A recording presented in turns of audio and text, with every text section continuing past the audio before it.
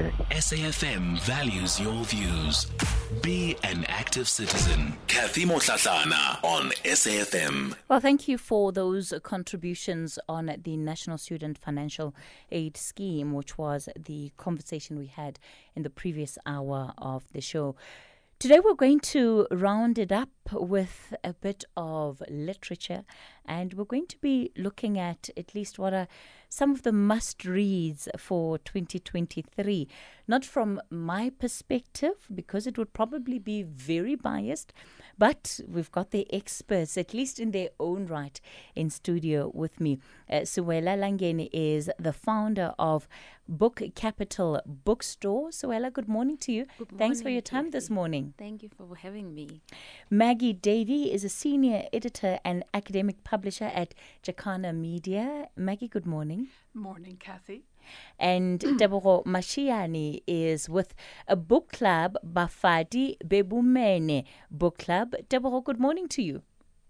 Morning, Kathy. How are you? I'm well, thank you. So firstly, let me thank you all for making time for this conversation. I have been taking a look at the list of the top 5 books that you have all sent through to the show. I must say, there is no commonality in the names or the titles at all, which I find interesting because we'll get to that in a moment. But I think just more generally, all of you have an important role within the literature sector. You have an idea of what some of the trends in the sector are. What have you seen sort of in this year when it comes to reading? Are we as South Africans reading books? If we are, what are the kind of books we are looking for? What interests us? You know, is there a typical formula for a bestseller in South Africa? Sewale, I'll begin with you. I think people, yes, we are reading. That I can definitely confirm. We are reading, and because as Book Circle Capital, we focus specifically on African literature. I think people are excited and want to read African stories. We still lean a lot more on non-fiction based on the demand. So people like to read more real stuff, more political stuff linked to our history. Even if it's fiction, it must be based on, you know, some history of legitimate events that have happened. There's also an excitement around still memoirs. I think people want to hear people's stories. People are writing stories about their family members. People are rewriting, you know, stories that could have been lost. We know that there's a lot of history that has been written out based on our history, but so we're seeing a lot more people writing stories about their families. And we're seeing a lot of children's books that are coming out where representations is a theme, you know, stories about our hair, our skin, our differences are coming out. So I think, yeah, it's been an exciting year. I'm quite fascinated by people writing stories about their families. Yeah. Because one would think that, you know, you would have interest in things like that from celebrity families or families that are well known. But when you have ordinary people writing stories about their grandparents or their mothers, and it's really it's something that's happening more and more. It is. Why do you think that is, Sewale? I think it's because of our history, because you know there was a time where we didn't have the space to be able to tell our stories, and people are also wanting to retrace their steps. So one of the books on my list is The Man Who Shook the Mountains by Leslie Mofokeng. He's writing about his grandfather, who was instrumental in the Uniting Reformed Church. So it may not be like a big well-known person, but within that community is quite well known. He made changes in the community where he was based as a minister. So the appeal is bigger than just his family. There are a lot more people there. So I think there's that curiosity about where we come from, because a lot of it also, you know, shows you where you come from, therefore shows you your potential and inspires you to do more. All right. Yeah. Maggie, how would you describe the interest that you're seeing in books? Well, Kathy, you know, if I knew what made a bestseller, then of course things would be a lot different. But, you know, and I really couldn't, you know, Sewale has it summed up there, really. It is about our own stories and telling them now. I grew up in Ireland. I was born here, but grew up in Ireland. And Irish bookstores, you know, you had to go quite a distance into the bookstore before you met books from other parts of the world. You know, so it was all about telling Irish stories, and it still is. So I mean, that's the exciting thing, especially for local publishers, and then and that's really the beauty and the hope of it, is bookstores like Sewale's and everybody else who's now taking a really a passionate interest in book clubs and book clubs in local So, books. so in terms of trying to read the South African market, you know, if I come to you, Maggie, and, you know, I'm like, well, you work at Jacana, I want to write a book about the moon. You will be the first one to tell me, well, a book about the moon might not appeal to the audience that we have in this country. So what are we interested in from a publisher's point of view? What do you take? What manuscript do you take and entertain and know that I can put this out there, and there's an expectation that it there'll be a couple of people that will be interested. Well, you know, I mean, to go back to the moon example, it really is in the telling. So if you're telling the most extraordinary story about the moon in your voice, which is new and fresh and exquisite, then what's not to love? You know, so it's a lot of it is in the telling. Of course, it's in the stories. We know that, bringing up stories for the first time, telling them for the first time. But I think now we've got such a rich array of voices, and that's burgeoning. And that's what we're looking for. Yeah. Okay.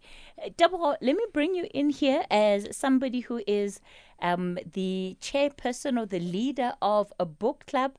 When you get together with the rest of your book club members, who gets to decide which book is being read and when? So in our book club, we have a system where each person recommends a book. So we are each allocated a month. Before, when we started, we said we'll read 70% fiction, and then 70% fiction and 30% non-fiction. But lately we've been fighting a lot because a lot of people have been suggesting non-fiction, coming back to talking about people writing about their lives and stories. So you see the shift now. The stories are not about, people are not interested on non-fiction as much as they were before. Now, with fiction as much as before, now they're more interested in non-fiction and people's stories. So that's how we do in our club. Each person gets an opportunity to choose, and you cannot make them change their minds. You all have to read it. It doesn't matter if you love the genre or not. So that's how we keep things equal, and so that we don't have fights. So when it comes to getting together, how consistent are people in making time to actually read books? Is it a case of that all the members have read the books, or are people just taking a cursory look through what looks like the important chapters so that we can keep up with the conversation? Before COVID, things were running smoothly. We were consistent in everything. But after COVID, a lot of people's lives changed and were affected health-wise and stuff. So we had to loosen up some rules. So even if you have not finished reading the book, you are allowed to review it. And we give you grace. We're not as strict as before, but you are required to finish the book, reading the book by the end of the year. So you cannot escape not reading the book that was given to you. And we used to also have fines that if you haven't finished reading a book, you bring a bottle of wine so we can share. That's another way of making people to come out, get along and read the book. But mostly we don't really have to force anyone. They do it because we just brought together by the love of books, so it's easy. And it's a great way to build a sense of community and really talk about life and share life experiences through the journey of others. So I've asked all of you, as I started off earlier, to put together a list, your top 5 reads, and help us at least, give us ideas of what we can be doing over the holidays. Sewale, I'm going to kick it off with you. Yes. What are your top 5 reads of 2023? So this was hard because as a bookseller, there's a lot that you get exposed to. So I had to narrow it down. So whoever that's listening and I didn't mention, don't hold anything. So what is the criteria that you used? How did you pick your top 5? I picked my top 5 out of the ones that I really stayed with me a lot, even after I've read it. Plus a lot of also sales, how they performed at the shop, and how many people I've heard talk about it. We monitor also a lot on social media what the trends are. So that was my rough criteria. It's not scientific. So I have two fiction. My first fiction is At Fire Hour by Barry Gilder. We had the honor of launching him at the shop. It's a Jacana publication. So it's a historical fiction. He's a former ambassador, I think, to Damascus, and he's an ANC stalwart. So he makes up a whole story about, it's a love story, but in the context of armed struggle. So it's very interesting. Some facts are, people are curious how much of it is true, how much of it is not true. And he it's so well researched around former writers in South Africa that are no longer alive, but so it's rich in that way. My next fiction is Jessica George Mame. She's not South African, so she's a black British woman that writes about her story as a young woman that gets parentified quite early in life, and then she takes care of her dad, but she finds herself. It's a story about identity. It's a book I felt I could have read much younger, so it's such a beautiful book. And then the 3 non-fiction is Ruth Mompati. So Ruth Mompati is also an ANC stalwart, but as we know, like a lot of the role of women in struggle was almost erased. So I'm loving books that are coming to tell us what role women played. So this book is written by Tebogo Sorute, where he talks about her life of courage and struggle. So she sounded like such a trailblazer. You reading the book, you wish like you would have met her. And then I write The Yawning Void by Mesindiwe Magona. She's, a famous South African author. This is a collection of her essays published by Vets Press. So she talks a lot about a lot of things. So if you meet her physically, she lectures you a lot. So the essays feels a lot like a lecture, but in a good way. She talks about, and she forces us to reflect. So of course she belabors the state of the nation. She talks about the use of languages, especially with our children, worried that indigenous languages are being cannibalized by English, but also just the beauty of writing, making sure that we write, because in a way writing preserves our history, preserves our story. And then lastly is The Men Who Shook Mountains by Leslie Mufokeng. This book, because I come from I'm also from the Nkhiyekerk / Uksa, so it felt so much like going down memory lane. He even talks about the history of our hymns, the hymns we sing in church now. He connects that to the role that his grandfather played in a community called Gelexpan in the Northwest. And it's that thing you were saying, he writes him back into history, but also I think it could be a nice addition for even kids that get born into the Mufokeng family. Where do they come from? What capacity do they have? Where do they come from and how much they could still do? Wow. Yeah. Now you've convinced. Now I want all of those books. I feel like I should read all of them. Maggie, let me come to you. Let's see how much of your list we can get through. Don't worry, if I interrupt you to take the 11:30 news headlines, we'll continue on the other side of the headlines, okay? I didn't, I was absolutely modest to a fault. And didn't choose any of Jacana titles. Okay. But I am going to bring one in. Sure. So what was the criteria then that you used in your selection process? Well, really just books that I couldn't. As what did you say, Sewale, that stayed with you? Yes. That kind of feeling. Yeah. Basically that was it. The first one was Johnny Steinberg's Winnie and Nelson. Yes. I just thought that it's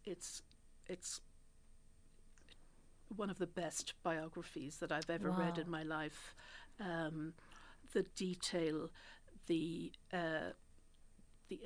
attention given to so many aspects of their lives, and just even attempting to write about these two people and having done that beautifully. Yeah, it's my book of the year. Oh, wow. Yeah. Okay. Apart from all the Jacana books, yes, which are all my books of the year. And then Dilla time, J. Dilla. You know, I didn't know so much about J. Dilla. Okay. And I mean, I listened to the Roots back in the day. I mean, it dates me so much now, and I even, I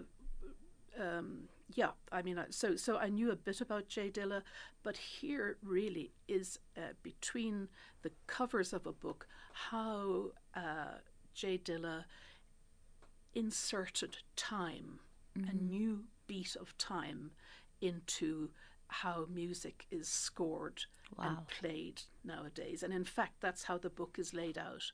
It's laid out chronologically and then in terms of timing and beats.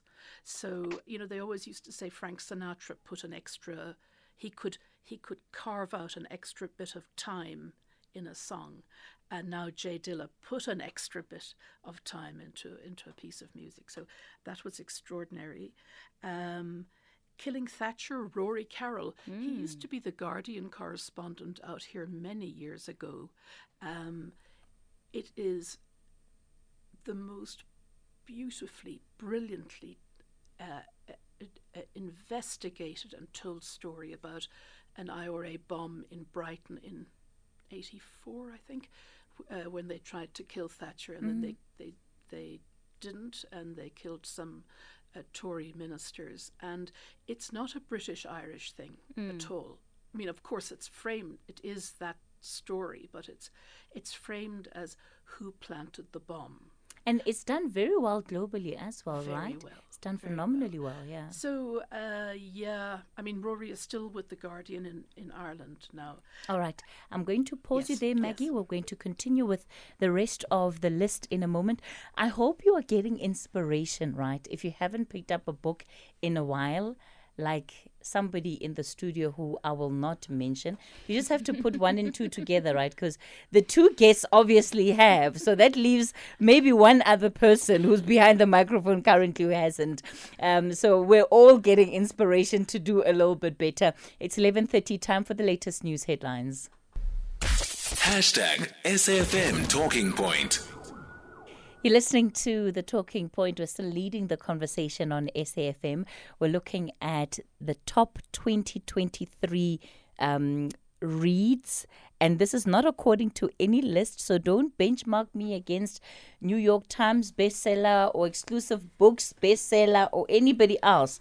We have just brought together a group of individuals that work and deal with books on a day-to-day basis, and we've asked them what their top 5 reads of the year are. You've already heard from Sewale, who of course is the founder of Book Focus Capital Bookstore, and she's given us her list. Maggie Davey is a director and co-owner of Jacana Media.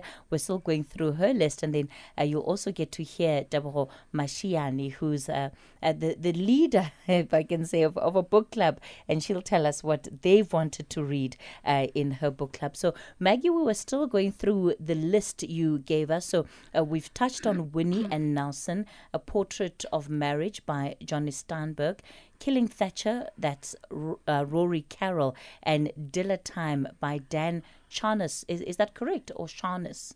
Charnas? Okay. I've never heard anyone say it, yes. All right. Kathy, yeah. The other one, well, there's 2, Rough Beast by Maria Cahill. I went through a phase of reading a lot about Northern Ireland this year, and that was one of them.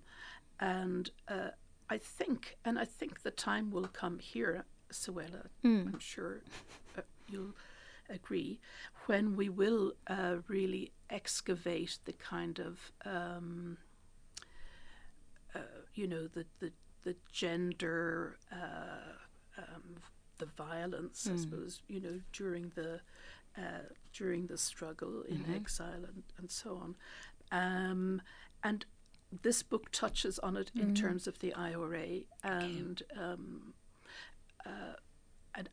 suppression, really, of women in the broader kind of struggle for enlightenment and freedom, but yet suppressing women terribly. So, perhaps that will be written about here as well, if that's the case. But that was a very, very moving, very powerful book. And then the Mukaddima, I don't know, again, I've never heard anyone say it, so I don't know if I'm pronouncing it, Ibn Khaldun, and that might be a way of me telling you about a book that we've published, which is the Arabic Afrikaans writing tradition, by an amazing guy called Ahmed Davids. He's late now. He died a good many years ago. And this has been edited by Hein Willemse and Suleiman Dangor. Hein Willemse has just retired as Professor of Afrikaans at University of Pretoria. So I've been trying to learn as much as I can about Islamic history, Muslim history, and so reading the Mukaddima came out of that. Wow. Yeah. Absolutely incredible. And it's also gotten really great reviews, the Mukaddima. If it's described as a monumental book, especially when it comes to the history of Islam. Yeah, and I had no idea about it, so I'm learning as much as I can. Oh, wow. Yeah. Thanks for sharing that, Maggie. All right, Tebogo, let me come to you. You know that there's no pressure, right? And like I said, nobody has anything similar on their list. And similar by me, I mean, there's no common book, but I'm sure there's similarities in terms of the stories and what comes out of those stories. So, Tebogo? All right, I'll just name the 5, and then I'll choose, out of the 5, I'll say which were the best that all ladies agreed on. Okay. It was Angel's Demise by Sunyati, The First Woman by Jennifer Makumbi, Scarred by Ayanda Klaba, Finding Me by Viola Davis, The Death of Vivek Oji, and You Made It Full of Death by Nigerian-born author Akwezi. So one book that stayed with us and we had a book hangover was Angel's Demise. It took us a long time to get over it because the stories was so well written. It's about the fall of Zimbabwe and how from its independence to its current state and how it led to be the fall of the economy. And it's written through 3 generations of women. And Sue did such a great story in writing it because she could take us through each phase of Zimbabwe's change. And the stories felt so true and so relatable. And you could understand why what is happening right now is happening and the history and how similar it is to our history, to South Africa's history in terms of race and division. And the other one is The First Woman. We are a female-only book club, and we like to support women in all phases and factors. So The First Woman is really a book about women issues and women things that affect women. And you can say it's a feminist book, if I may put it that way. And there's the myth and the stories and how all these traditions, African traditions that we have, mainly affect women more than men, and how patriarchy affects women in everyday life through school, work, families. So it was also a great book by Jennifer. And the other top 3 was Scarred by Ayanda Klaba. This was an odd one because we've never read a crime series from a Black woman. So it's a crime series based on a serial abuser who goes after women and abuses them because he has a kink, if I can call that, a sexual kink that is very that affects women in such a way that they trauma bond because of this certain guy. So it was interesting in the way that it's rare to find such books from Black women in South Africa. I think most of the time we have the same narrative where we talk about our history, apartheid, and same old stories, which we appreciate. But this time it was different because now we're talking about crime. Sure. Crime series, something totally different. So We really enjoyed Scarred and Angel's Demise and The First Woman. And of course, Finding Me by Viola Davis is a nonfiction. Usually, the beginning of the year, we like in January, we like to take a nonfiction book that steers us, maybe it's a motivational book or an autobiography. And it was good. It was great to read about her story and her challenges in a family and how she got out of poverty, which we could mostly relate to, and how race was affecting her, and we could draw similarities to how it affected our lives as women. And of course, on the lighter side, which is we never read romance. My book club ladies, they really don't like reading romance books. So we managed to sneak in one by Akwezi, and they enjoyed it. And we had different views about it. You made it full of death and the death of Vivek. And they write about homosexuality and how homophobia affects people living in Nigeria. And it was an interesting read, and it made us appreciate that we live in a good country. We have our laws, but mostly we have great laws that protect people, Right. and we have people living freely, in terms of being free to marry opposite sex or Yeah. same-sex marriages and stuff. So when you read The Death of Vivek Oji, it made us remember that we live in a great country that has great laws. All right. Yeah. Deborah, thank you so much for that rundown. We are almost completely out of time for this conversation. But I guess the moral of the story is that there's a little bit in it for everybody. So Yes. if you're determined to read, you will absolutely find something out there that Absolutely. appeals to you and that will be able to resonate with you. So I'm going to give each of you just 30 seconds as your parting shots to this conversation, and maybe remind us again why it's important for us to read. We all know that we should do it, but so many of us don't. Why do we need to keep the culture of reading going? Sewale? To escape, to grow, and to know who we are, and to travel beyond, your physical location. There's a festival happening this weekend, the Gauteng International Book Fair, where a local book lover can be spoiled for choice. Authors that even Tebogo mentioned will be there. So I think we should keep reading. Where is the festival? Is in Soweto, Ubuntu Kral, happening on Saturday the 9th, the whole day. I think tickets are just 100 Rand for everything throughout the day. Plus, there's a children's program. Oh, fantastic. Yeah. I'm just agreeing with you. Yeah. Absolutely. The book fairs are a good reason Yeah. to keep reading. But I think that, they say that the better way of telling the truth about a situation, a country, a life, is through fiction. So, that's fiction in particular. And so I know that we tend to favour non-fiction here in our country, in the country, but we have such great novelists emerging here, and we Yes. have a tradition of great novelists. But my gosh, every year sees a new batch of horizonless people, and that's the beauty. And I just can't wait for all these novelists to come through. Oh, fantastic. All right, that's where we're going to leave it for this morning.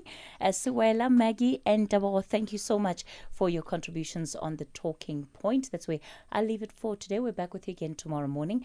Up next is, I suppose today it falls in line nicely, the book reading.